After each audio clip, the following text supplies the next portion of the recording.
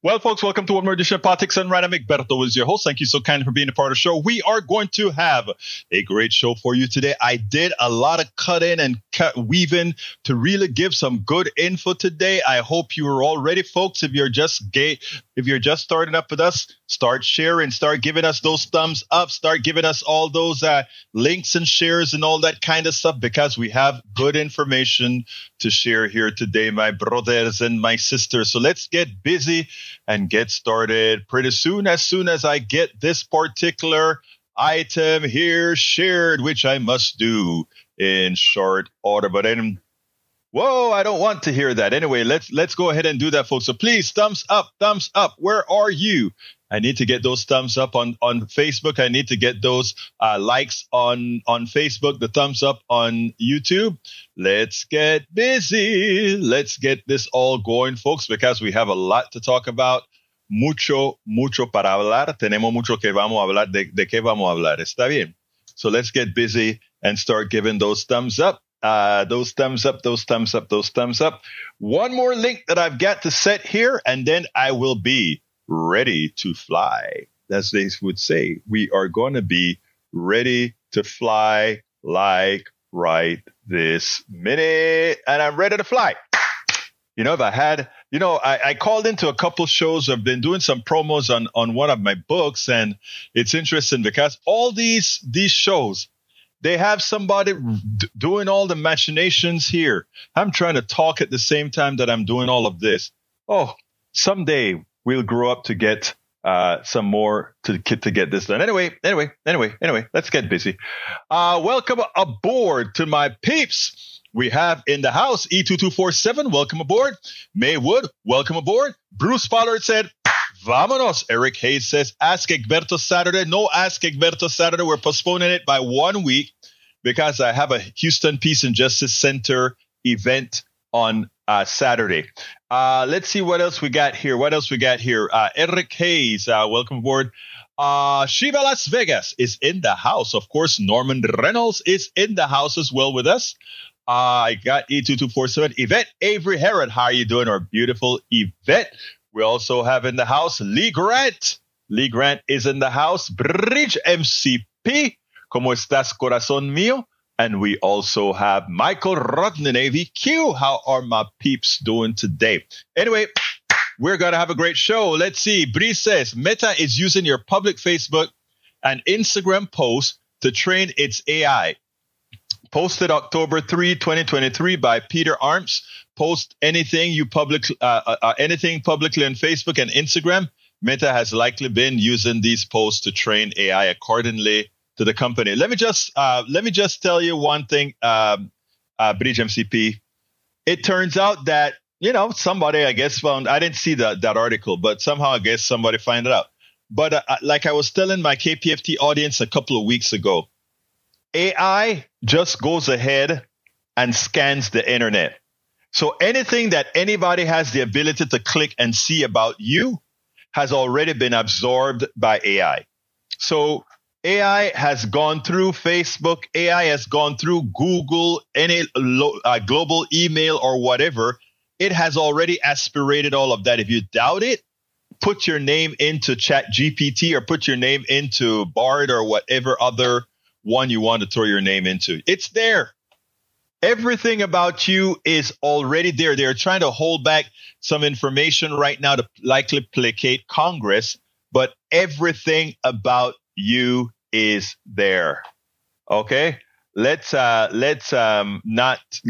worry about that. Let's worry about how we are going to put controls governmentally to make sure that this cannot be used against us. That is the big thing. How are we going to control this governmentally? Okay, that's what we have to, that is what we really have to do.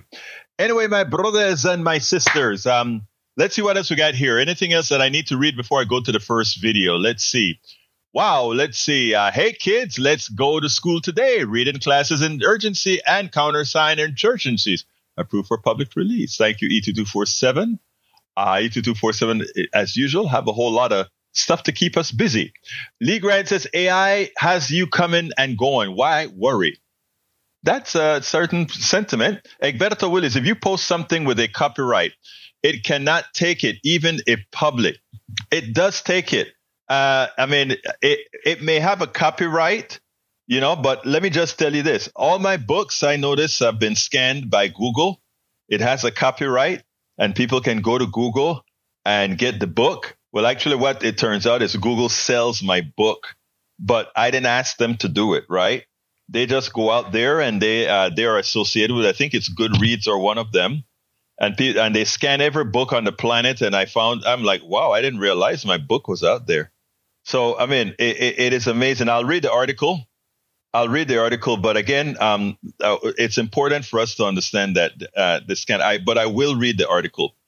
Let's see what else we have here. Eric says, example of EV and what the reality is from a richer level. 156K battery burned up in McLaren.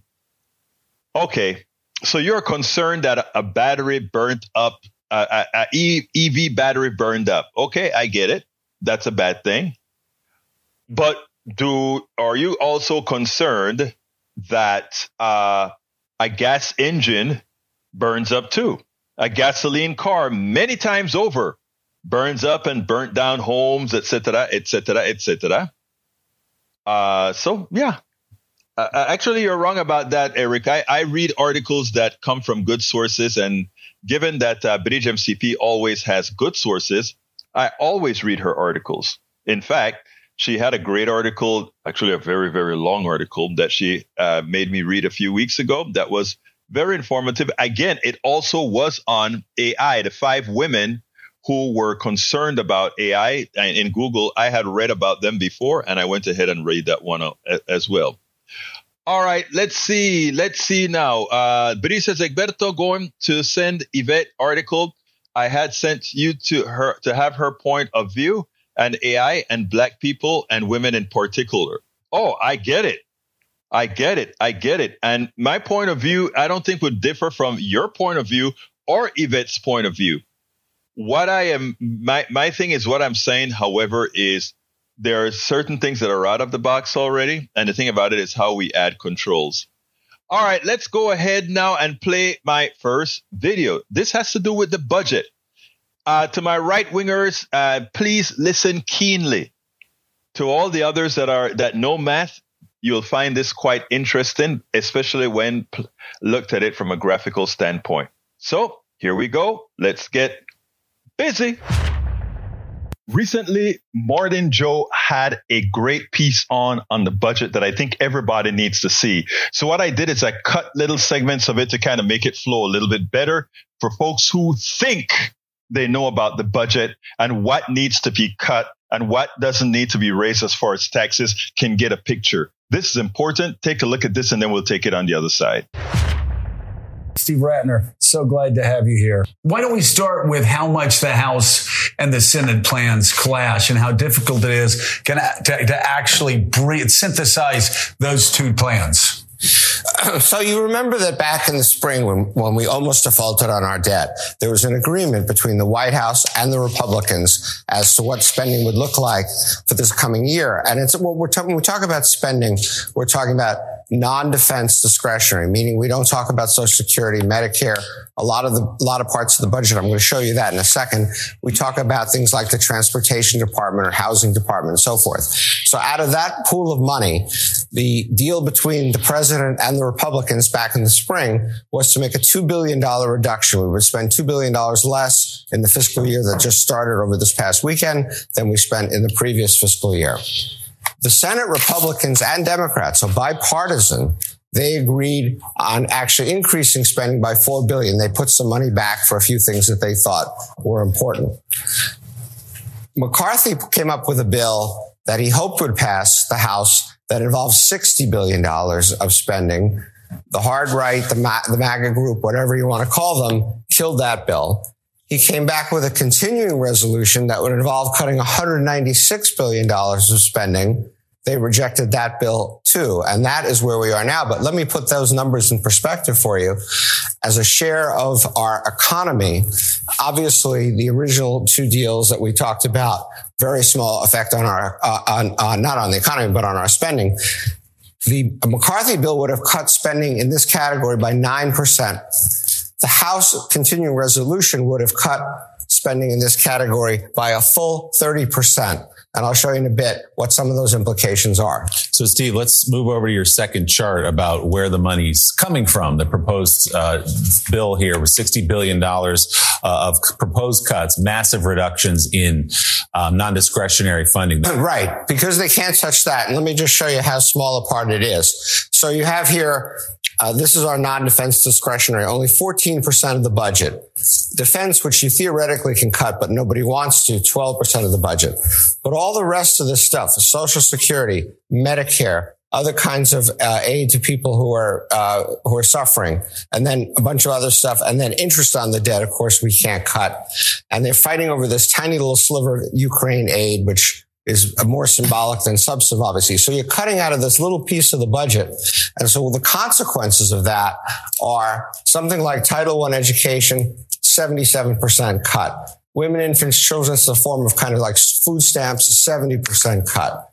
Affordable housing, 66% cut. And so on and so forth. The Labor Relations Board, 33% cut. Water quality, 55% cut. So the math is almost impossible. How do you reconcile? And this is the smaller of the two. This is the $60 billion one. Imagine if you try to do the $196 billion one, which they haven't even laid out the specifics of. So this would really gut, and this is what they're trying to do, of course. This would gut so many functions of the government that so many Americans depend on. Yeah, we're talking about things like grants for low-income schools, water quality, et cetera. So let's look at that third chart. Steve, how does the debt and deficit play into this? As we've said many times, the last administration under Donald Trump in just 4 years added nearly $8 trillion to the debt.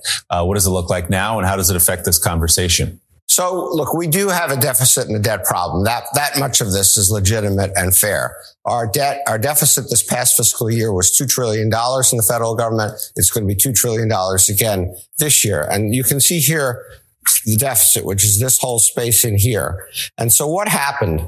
Basically, we kept our revenue share of the size of the economy roughly flat. We did cut a bunch of taxes. You can see the George W. Bush tax cuts. You can see the Trump tax cuts. So we held down our revenues, but meanwhile, our spending was exploding. And so we end up with $2 trillion deficits. And that, of course, turns into debt. We have $33 trillion of debt at the moment in this country. And let's just show where that came from. All the way from 1776 until Bush took office in 2001, we accumulated, and that includes fighting wars, World War II, $5.7 trillion of debt. And then you can see every president since then has added a huge amount of debt.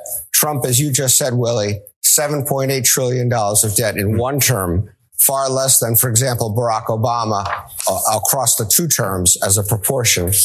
And Biden so far, 4.6 trillion. So you can see these are just unsustainable amounts of debt that we're adding, but you can't really do it by cutting all that other stuff. It's just too much. It's too much deficit relative to what you have available in those discretionary programs. Well, yeah, and Steve, that's always been the problem. It's always been the problem. And it's something that we dealt with going all the way back to 1995 when we were talking about balancing the budget. People say, oh, we will take from foreign aid. We'll take from food stamps. We'll take from this way. No. It's Social Security, Medicare, Medicaid, defense spending, and now more, a hell of a lot more than what we had to worry about in the 90s when we were trying to balance the budget, interest on the debt, and the massive tax cuts to the richest Americans that Trump gave us a couple of years ago. You look at the richest Americans, they have much better tax treatment than working class Americans or small business owners or entrepreneurs who are just starting up. A lot of workers in states like New York, Connecticut, New Jersey, Illinois, California, they're paying 50, 51, 52, 53, 54% of every dollar that they make to taxes. Whereas you got people in Wall Street paying 15, 16, 17%, these billionaires. It's insanity. We're not going to balance the budget with these yahoos saying, oh, cut food stamps, cut foreign aid. That's just a small proportion of our budget.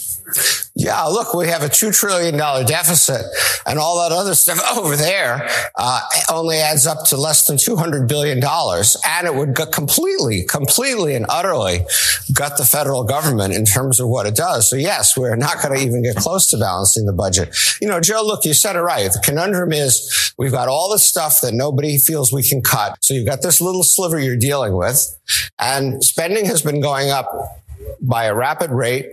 Taxes, as you point out, we've been cutting and cutting, tax cut. And so tax revenues have not been going up as a share of the economy.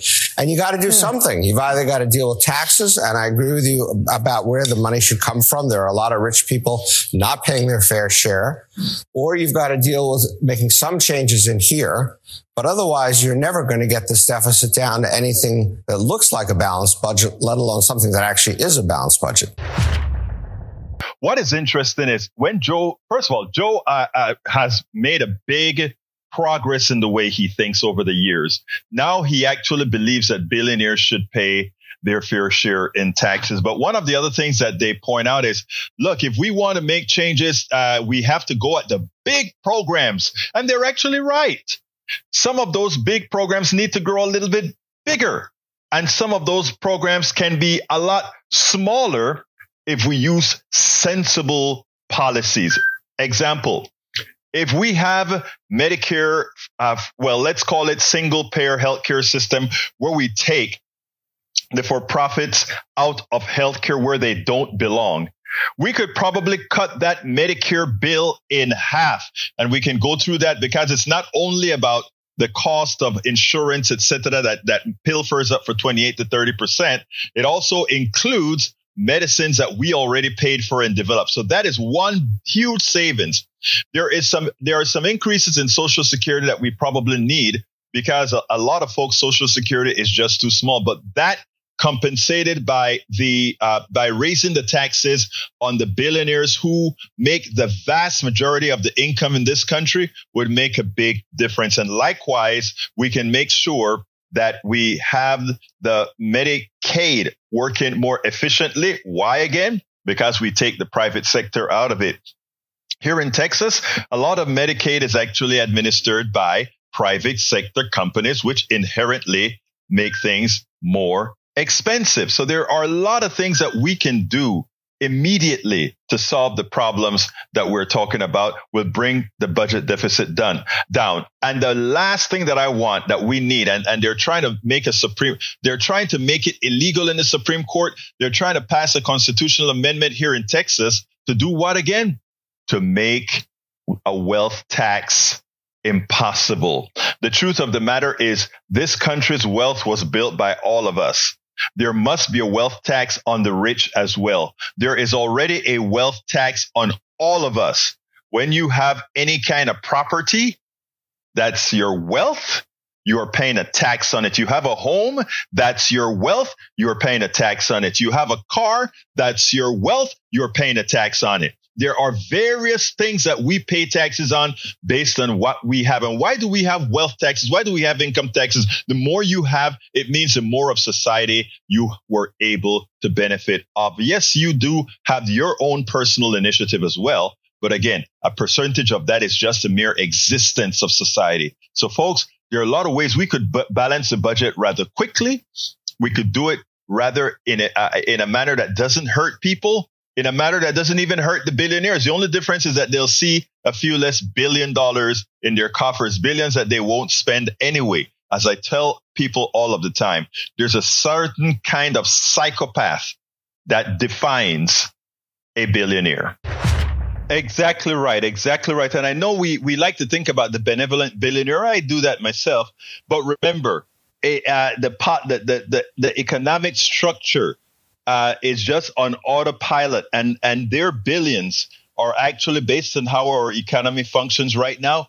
Our billions are capital out of your own personal economy. It's not a zero-sum gain as some would want you to believe it is. It simply is not. Bridge MCP said, whoa, they really don't care about poor people. Michael Rudden says, there it is. Republicans have a pathological hatred of the poor and are dead set to screw the poor yet again. Of course, they despise the poor. Mike Cisak says, May would claim the federal budget was the opposite of what they showed. Who is the clueless one? I would doubt that Brother Wood doesn't understand the budget quite well because we've spoken about it before. Bruce Pollard says, just cut militaries, maybe closing bases that we don't need because we have planes and satellites that are in the air and can get there fast. Very true, Bruce.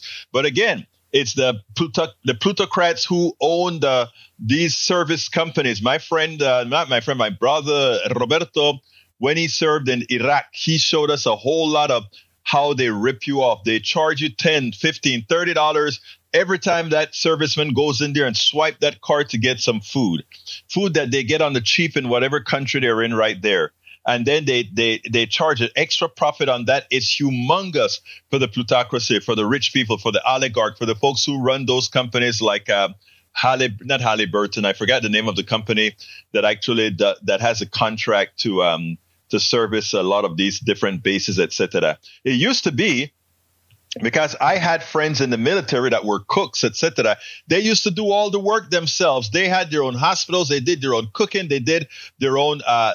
They never farmed out this stuff. When the military goes into the field, they have their own military guys that cook and do the mess hall. All that stuff was done within the military. No profit motive.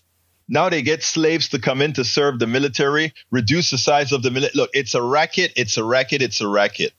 So, yeah, we could cut that quite a bit. Eric says, yes, focus on spending pure and freaking simple. I don't know what you mean by that, but I'll assume.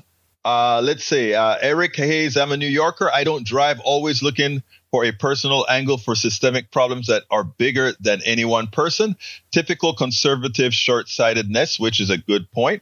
Mike Cisak says, you know what? The GoFundMe from the leftist activist death is for the friends to take him off from work. No mention of the funeral costs at all, just profiting off his death. Simply ghoulish. There you go again. This guy was I won't justify that with an answer. Bruce says, how much could we save by not subsidizing oil? Billions upon billions. Let's see what else we have. Berto, can you put the GOP appropriations bill cuts on the screen background? I didn't cut it out. I should have done that. If you can find it, I'll do it. But he says, Michael, let's see. No, we have another one here before I go to the next video. Let's discuss that pie. What we can cut. I think I spoke about that there. I would love to hear your opinions. You gave some good opinions already, Bruce, as far as cutting the military substantially, which we can. We spend more. Our budget is more than, I think, more than the next 8 or 9 countries that come after us combined. Ridiculous, completely ridiculous. Nobody asked us to be police of the world. But remember, the reason we have that huge military is so that all the colonies that we have around the world, well, now it's pseudo colonies around the world. If something happens that's blocking our resources in Chad, if something is blocking our resources in Nigeria, if something is blocking our resources anywhere in the world, we want to be able to send an aircraft carrier and say, no, that mineral that's coming from you that we're buying on the cheap and selling it back to you as a refined product, you can't stop us from getting that. So we have a big military that everybody fears to protect that. And who profits from that? The plutocrats. So we subsidize the military by fighting and spilling our blood. They don't fight. Remember what Nixon said. What's in it for those military guys? They're fools. That's what Brother Trump thinks about the military. But we do it. Anyhow, let's go on. Continuing, Melanie Keelan, welcome aboard, my dear beautiful sister. Bridge MCP says Eric, then say his name, not mine. All right, let's see. Ferry does budget policy. That sounds like Eric. Let's see what else we got here. Federal agencies were found to use only 23% of the allotted office space in 2020. You're spending over $4.6 billion for each agency on office furniture alone. Okay. Now, how does that compute in a $2 trillion budget again? Again, expand your horizon. Anyway, next subject I want to talk about, are Republicans poised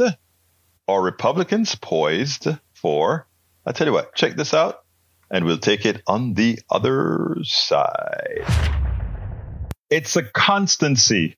Republicans constantly talk about pedophiles, and Democrats are pedophiles. Of course, we know it has always been false. It has always been false. But they push that story, and many of their sycophants continue to believe it. But the reality is they do have a problem. After all, their past speaker, Dennis Hastert, was in jail for doing exactly that. What did Dennis Hastert do? The wrestling team, he had a lot of these kinds of relationships with whom again? With young kids. This was he was paying off one of them when he got caught. This is one of the Republicans' speakers of the House. You don't hear a lot about that when they're talking about pedophilia and all that kind of stuff. Now we have the two contenders, Jordan, and we also have Steve Scalise. Steve Scalise has been known to be associating with folks with David Duke. In fact, he most notably said, "I am David Duke without the baggage." What does that mean again? What's David Duke's baggage again? And then you have Jordan, who turns his head the other way when others were complaining about his wrestling team, I think it was, that apparently they were messing with the kids. This is news, national news. Somehow, this kind of news would always affect Democrats. This kind of news, a Democrat can't get away with it. But somehow, Republicans have a tendency to not care. We have Donald Trump, who can hold a woman by her you-know-what and still stay out of jail. He can rape a woman and still stay out of jail and still have a large support base in this country that is willing to disregard that he is nothing more than an evil person, a sexual abuser, an abuser at large. Well, now we have the two leading contenders to be Speaker of the House on the Republican side. And these two, the two that put themselves up on the block, already have baggage. Check this out, then we'll take it on the other side. Inside the Capitol building, there are official portraits of all of the former speakers of the House. In recent years, that wall has grown to include the speakers of this century, Nancy Pelosi, John Boehner, and Paul Ryan. But there is one 21st century speaker who is absent from that wall, and for good reason. A warning, some of what you are about to hear in this segment involves references to sexual abuse. Federal prosecutors say Dennis Hastert was paying hush money to a man who was 14 years old when Hastert sexually abused him in a motel room decades ago. The government says Hastert abused two other high school wrestlers and the team manager while he was the coach. Former Republican Speaker of the House, Dennis Hastert, was essentially wiped from the history books after pleading guilty in a hush money case that revealed he had serially sexually abused teenagers as a high school wrestling coach. When you hear the words Republican speakers of the House, Republicans really do not want you to think about Dennis Hastert. And today, House Republicans are trying to determine who their next speaker will be. And you would think that one of the most basic criteria for Republicans here would be that none of their candidates should be accused of any involvement in any wrestling-related sexual misconduct scandals. Right? A high-profile Republican congressman is under fire tonight. A new lawsuit alleging that when Jim Jordan worked as a wrestling coach at Ohio State University, he turned a blind eye to sexual misconduct by a team doctor. A college wrestling referee named as John Doe 42 says in the mid-90s, he told Jordan, then Ohio State's assistant wrestling coach, that the team's physician, Richard Strauss, performed a sex act in front of him in a shower. Former Ohio State wrestler Dunyasha Yetz also says he complained directly to Jim Jordan after he says Strauss once tried to pull his pants down. I had told him, hey, this is not right. Jim Jordan has previously denied any knowledge of the sexual abuse alleged to have taken place at the university where he was a wrestling coach. He has called the allegations against him politically motivated, but his accusers have stood by their claims. And Jim Jordan is now one of the Republicans running to be the next Speaker of the House. While Jordan has already received the backing of a broad swath of House conservatives, he is not the only candidate in the running. Republican Majority Leader Steve Scalise has also announced his intention to run for Speaker. And Steve Scalise is hardly an uncontroversial pick himself. As a state representative in 2002, Steve Scalise gave a speech to a white nationalist organization founded by former Ku Klux Klan leader David Duke. Scalise has since apologized and claimed that he did not know the organization he was speaking to was a hate group. But David Duke has claimed that Steve Scalise used to regularly communicate with Duke's gubernatorial campaign at the time. And a Louisiana political reporter claims Scalise once described himself to her as David Duke without the baggage. Which is what exactly?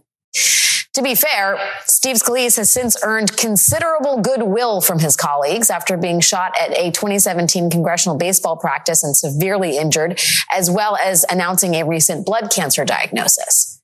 But at a moment when the Republican Party is facing broad criticism for its association with white supremacy, Steve Scalise certainly has his own complicated backstory. And then there is the other potential candidate for Speaker, a guy named Donald Trump. Several conservatives have already started to promote a Trump speakership. And Trump did not exactly close the door on that idea when he told reporters today, if I can help them during the process, I would do it. Now, I don't need to list for you all the reasons that Donald Trump would be a controversial choice for Speaker, but there is one important reason that seems to have gotten lost in the shuffle here. House Republicans' own rules bar Donald Trump from becoming Speaker. According to Rule 26A of the House Republican Conference Rules, a member of the Republican leadership shall step aside if indicted for a felony for which a sentence of 2 or more years imprisonment may be imposed. Donald Trump has been indicted on several such felonies, which is all to say the race to become the next Republican Speaker is shaping up to be exactly the mess you might expect it to be. So what are we to do?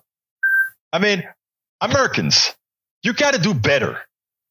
When you go to elect people, you got to do better. You know, I had a MAGA Republican call my show this morning, and he had a lot to say. But you know what? He said, Egberto, I agree with you on that topic. And because we created an environment of conversation. Well, he knows now that he can hug me for one particular issue. You know what that means? On other issues that we know most Americans want, we're going to come closer and closer and closer till he realizes, till many realize that what these guys have done to America psychologically, what many of the folks on the right have done to Americans psychologically, have messed with the minds that allow them to even have any kind of political game. We got to get smarter, America. We got to make sure to really stand for what we claim, we believe. We need to start standing for what we say we stand for. Well, it sounds like Mike Cisak doesn't mind Donald Trump, a convicted rapist, a convicted rapist, to serve as, what again? The Speaker of the House. Well, I guess if you had Hastert there, it would be just true to form, right? It would be just true to form. Because here is Cisak trying to say, hey, that rule that says if you are convicted, if you are indicted on something that will cause you more than 2 years in jail, you can't run. Oh, but that only applies if you are a sit-in congressperson. That doesn't apply if you're just coming from the outside. So let's go ahead and bring Mr. Trump in. No, the judge said he was found liable, and the judge said in every aspect he would be convicted of rape if it weren't for the way the actual laws were written. That's directly out of the mouth of the judge. The man is a rapist. He even admits to what he does to women. Come on now. Wake up. Stop drinking the coffee. British MCP says, congratulations to Matt Gaetz and the Republican pedophile caucus for successfully ousting the Speaker of the House. One must admire how much Rep. Gaetz accomplished was within more dope, porn, and everything else. All right, let's go ahead and bring our brother into the fold. Come on in, Ray. Talk to me, Ray. How are you doing this afternoon? Hey, Brother Egberto. You know, I had to chime in. I'm actually on the road right now, but it's dry right now. So, Talk to me. You know, I'm glad you highlighted this issue because, you know, for so long, I'm tired of Republicans being able to basically propagate, you know, that they're the party of morality when all the while you have all the criminals, all the pedophiles, all the sex offenders right there, not just alleged. I mean, you got, you know, proven and alleged, because let's not forget that Matt Gaetz was alleged to have solicited young girls for sex through his Venmo account with Ted Cruz. And Ted Cruz, meanwhile, there's receipts on that. And if you want, and if you want to support Ted Cruz, just know you supporting somebody who's palling around with an alleged pedophile. And Ted Cruz should be ashamed of himself because he was up there trying to grill then candidate for Supreme Court Judge Ketanji Brown. He was grilling her about an opinion that she had towards any type of leniency on anyone who was convicted of a sex crime. But yet he wants to pal around, and they look the other way when it's their fellas. But when somebody is standing in court and has to actually defend their innocence against such allegations, when they are, they're guilty. It's not even up for debate. But yeah, it's crazy. You know, it's like, you know, Republican voters, wake up. This is your leadership. These are the people you choose to look after. These are the wolves you're looking at. These are the foxes that I'm telling you are looking after the hen houses. Why are you choosing them? I'm done, Egberto. What you got to say on that? Well, my brother, you notice I just gave you the floor. You nailed it. Why would I interrupt? You nailed it.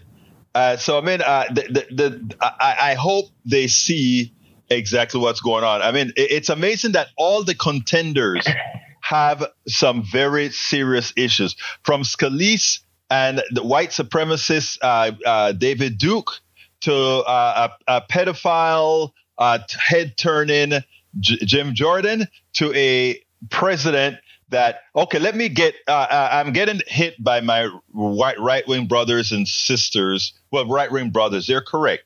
Donald Trump was not convicted of rape. He was found liable for sexual abuse. Now, the judge said but he did say he grabs women by the you-know-what. So exactly. But that came out of the horse's mouth. Exactly. And the judge said in any other venue, because of the way the laws are written in New York, that's why it came out that way. He said in any other venue, what the president did is rape.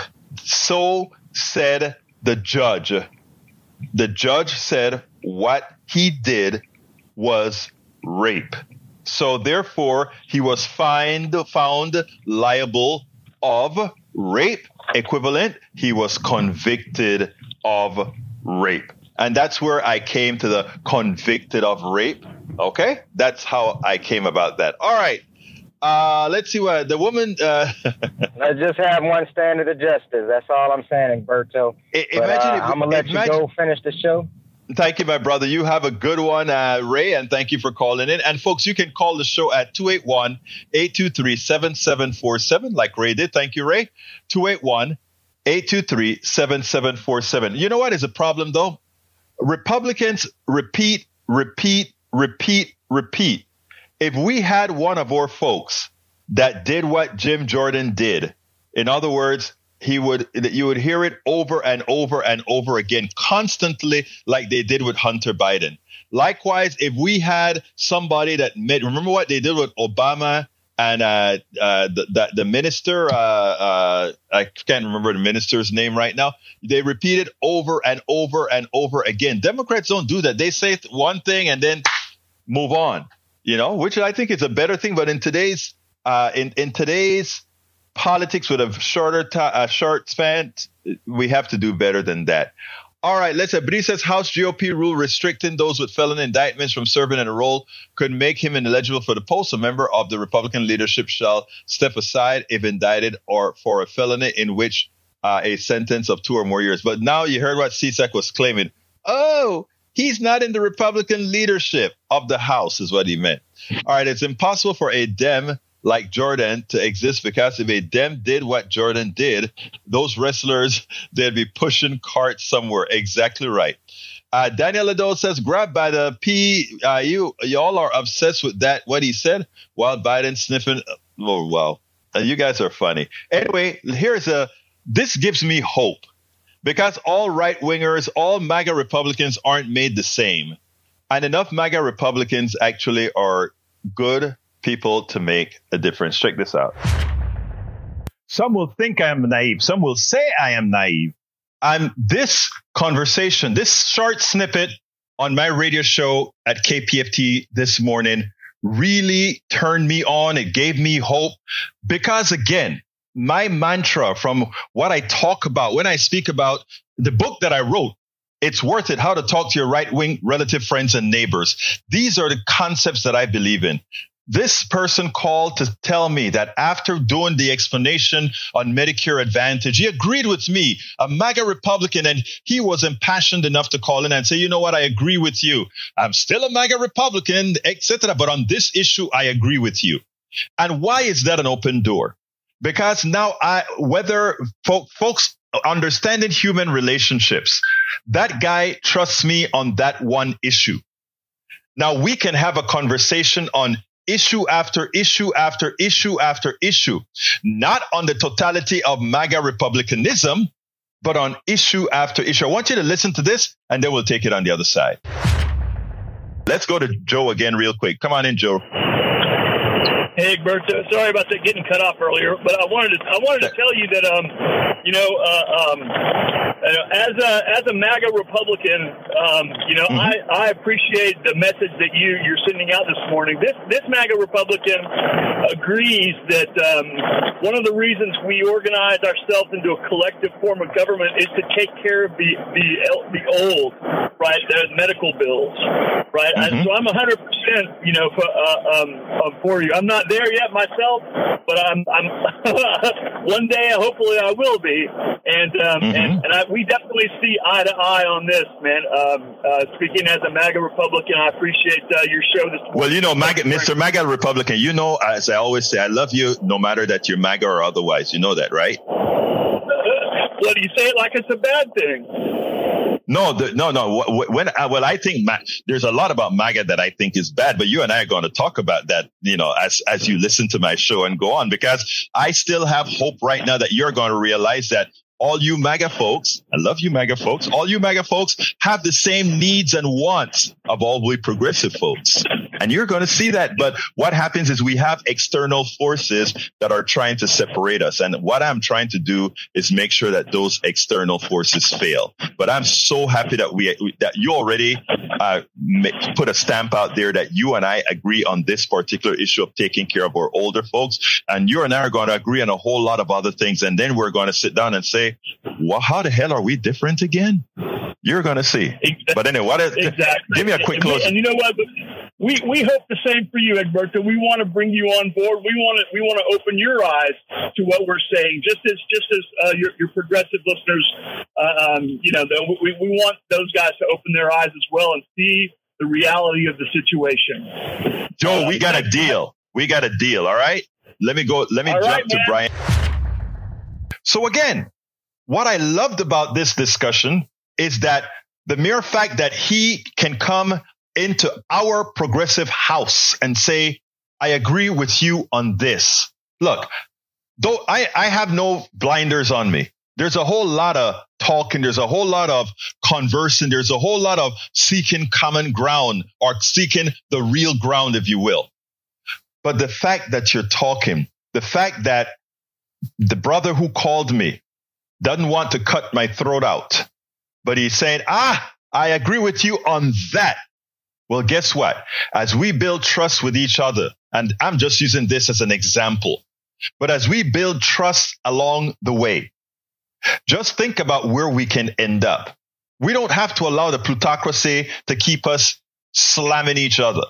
We don't have to allow the plutocracy to really make issues bigger than they are so that we don't see that they're cleaning our clocks, that they're taking our pockets. We can do this.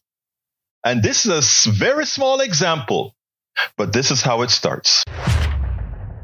We spend a lot of time deconstructing the news, trying to parse it into a form that everybody can understand. We try to find those little nitpicks where it flies above the fray, etc.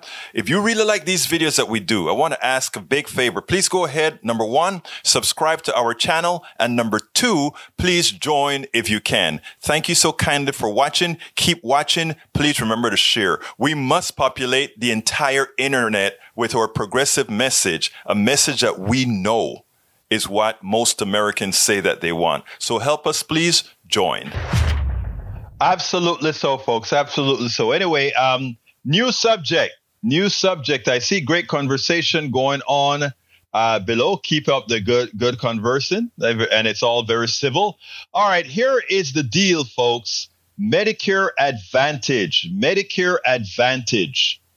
Let me tell you, let me, first of all, for those are my brothers and sisters who've already committed to Medicare Advantage because you were enticed by the price, because of some slick salesperson let you know how great it was, because they give you eyes, ears, and what is the other, and dental, right?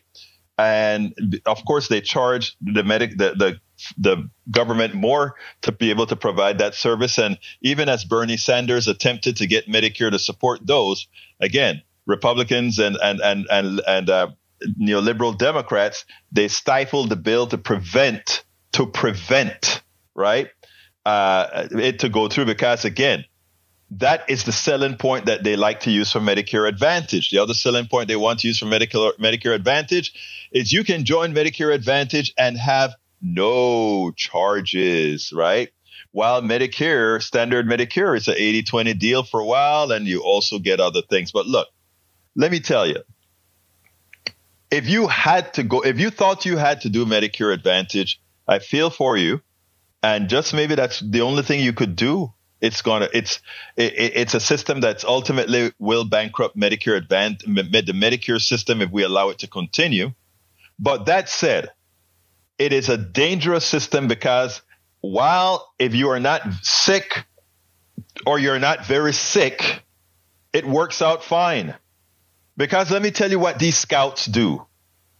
They don't try to get the sickest person that's going to cost them more money. In other words, if you're going to cost them more money than you bring in every year, they're going to try to get as small a number of people as possible to add to their queue. So they know when they're sending those salespeople, they know when they call you, whether they're going to call you back or not, because they have a lot of history about you.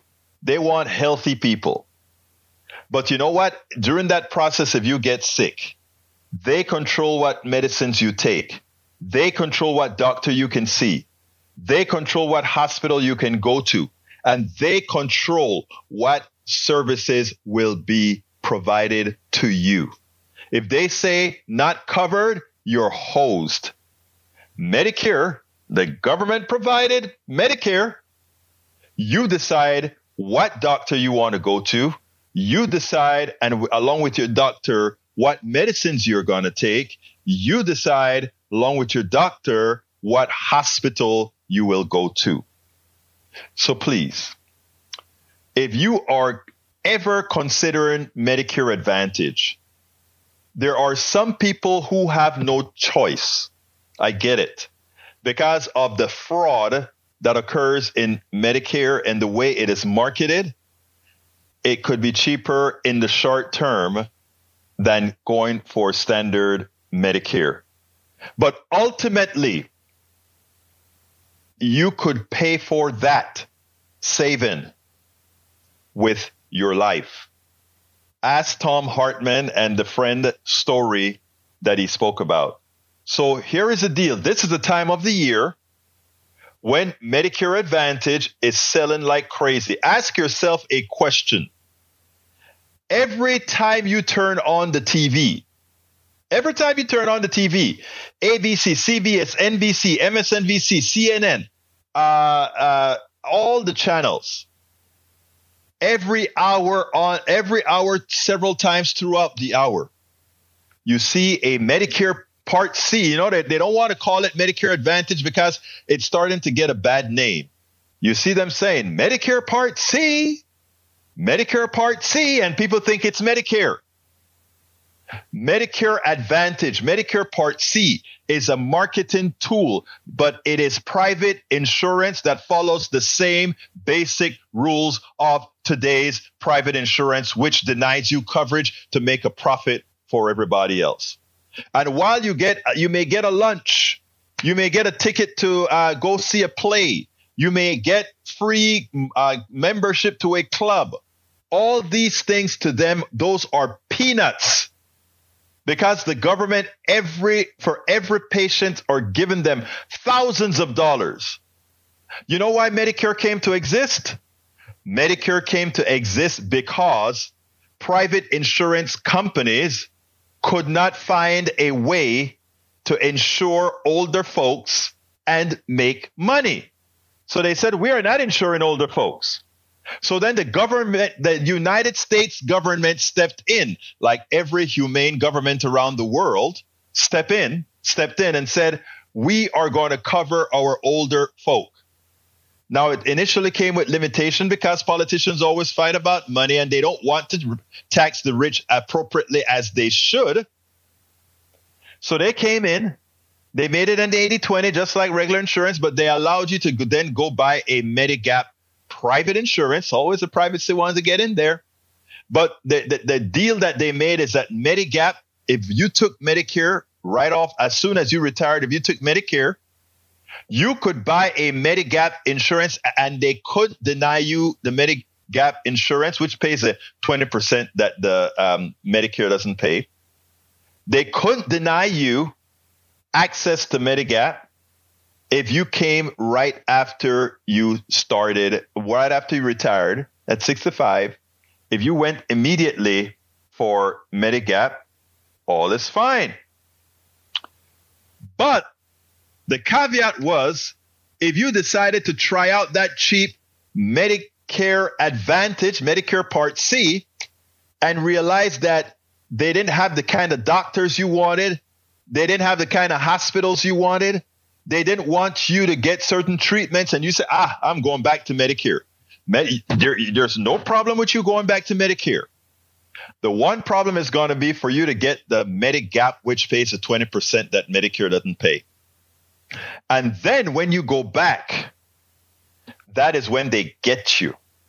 Because at that point, the private sector no longer has to take you for that insurance. They can take you and they can charge you whatever they want. You see, they can't charge you whatever they want when you just get it. But if you go to Medicare Advantage first and then try to go back, folks, it's a racket. All of us together can save our brothers and sisters who made the mistake and took Medicare Advantage, or who only had that option to go to Medicare Part C. We can save us all. And the way we save us all is to get rid of the private insurance system. If private insurance want to do certain things, let them do it. But let's have basic health care for everybody, Medicare for all. Well, let's call it single-payer health care without profit for these insurances. That is what we need. Get Medigap and cheapest drug plan right after you turn 65. You heard what? That is what Bruce Pollard knows a lot about this system. And that is what he said. Get Medigap and the cheapest drug plan right at 65, which is what I intend to do as well. Okay, folks, so please remember that. Please, please, please. If you are listening to me now, if you are listening to me on our podcast, do not get fooled. And a lot of salespeople are corrupt. They will sell you Medicare Part C and try to tell you it's just regular Medicare. They will lie to you. Don't allow that to happen. Tell them you want Medicare Part A, Part B, and buy the cheapest drug plan, as Bruce says, as well as Medigap. Medicare Part A, Part B, Medigap, and the drug, Medicare Part D.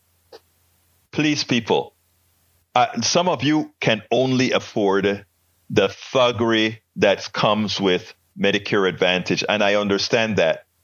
We are going to try, one of our passions here is to try like hell to get rid of the for-profit healthcare system so that we can get Americans, all Americans, Medicare as it should. Here is what Bruce had to say. So far, it has saved me $300,000 in 6 years, and I can go to whoever I want. Folks, we got to smarten up. We have to work and elect people who are going to do the job. Anyway, folks, please support the program. We're here to serve. Please support us and make sure that we stay funded. How can you do that? Please go to politicsdoneright.com/support. And that gives you all the different options that you have to support us. politicsdoneright.com/support gives you the many, many options that you can provide us with support.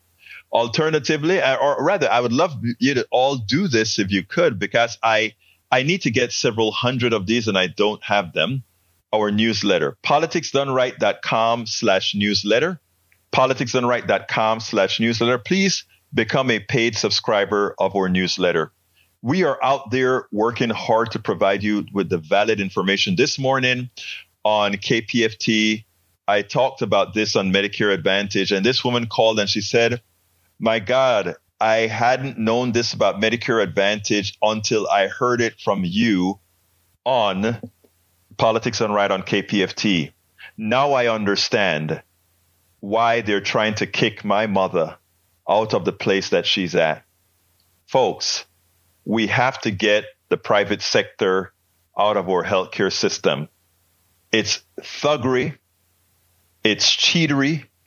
It's all that is bad. Again, before I go, one more time, please support our program. Please go ahead and go to politicsdoneright.com/support. That is a way that you can find the easiest way to support our program. But if you want to really become a part of our informed base as well, please go ahead and support our newsletter, politicsdoneright.com/newsletter, politicsdoneright.com/newsletter. And please become a paid subscriber. I'm adding a new section to the newsletter that links to the blogs. Our Medium, we have a Medium, where we post a lot of our blogs on Medium, but a lot of folks don't know that. And we have different mailing lists. Some people are on both lists, but we have also mailing lists that have only Medium or only Substack, which is our newsletter. So what we're going to start doing is put in links to our website, put in the different links of the different stories for the week or so on our Substack that goes out every morning at 5 a.m. So please consider becoming a paid subscriber of our Substack newsletter. Anyway, I got to get out of here. My name, first of all, thank you so kindly for listening. Thank you so kindly for sharing. My name is Egberto Willies. This is Politics Done Right. And you guys know how I end this baby. I am what? Out. We spend a lot of time deconstructing the news, trying to parse it into a form that everybody can understand. We try to find those little nitpicks where it flies above the fray, etc. If you really like these videos that we do, I want to ask a big favor. Please go ahead. Number 1, subscribe to our channel. And number 2, please join if you can. Thank you so kindly for watching. Keep watching. Please remember to share. We must populate the entire internet with our progressive message, a message that we know is what most Americans say that they want. So help us, please join.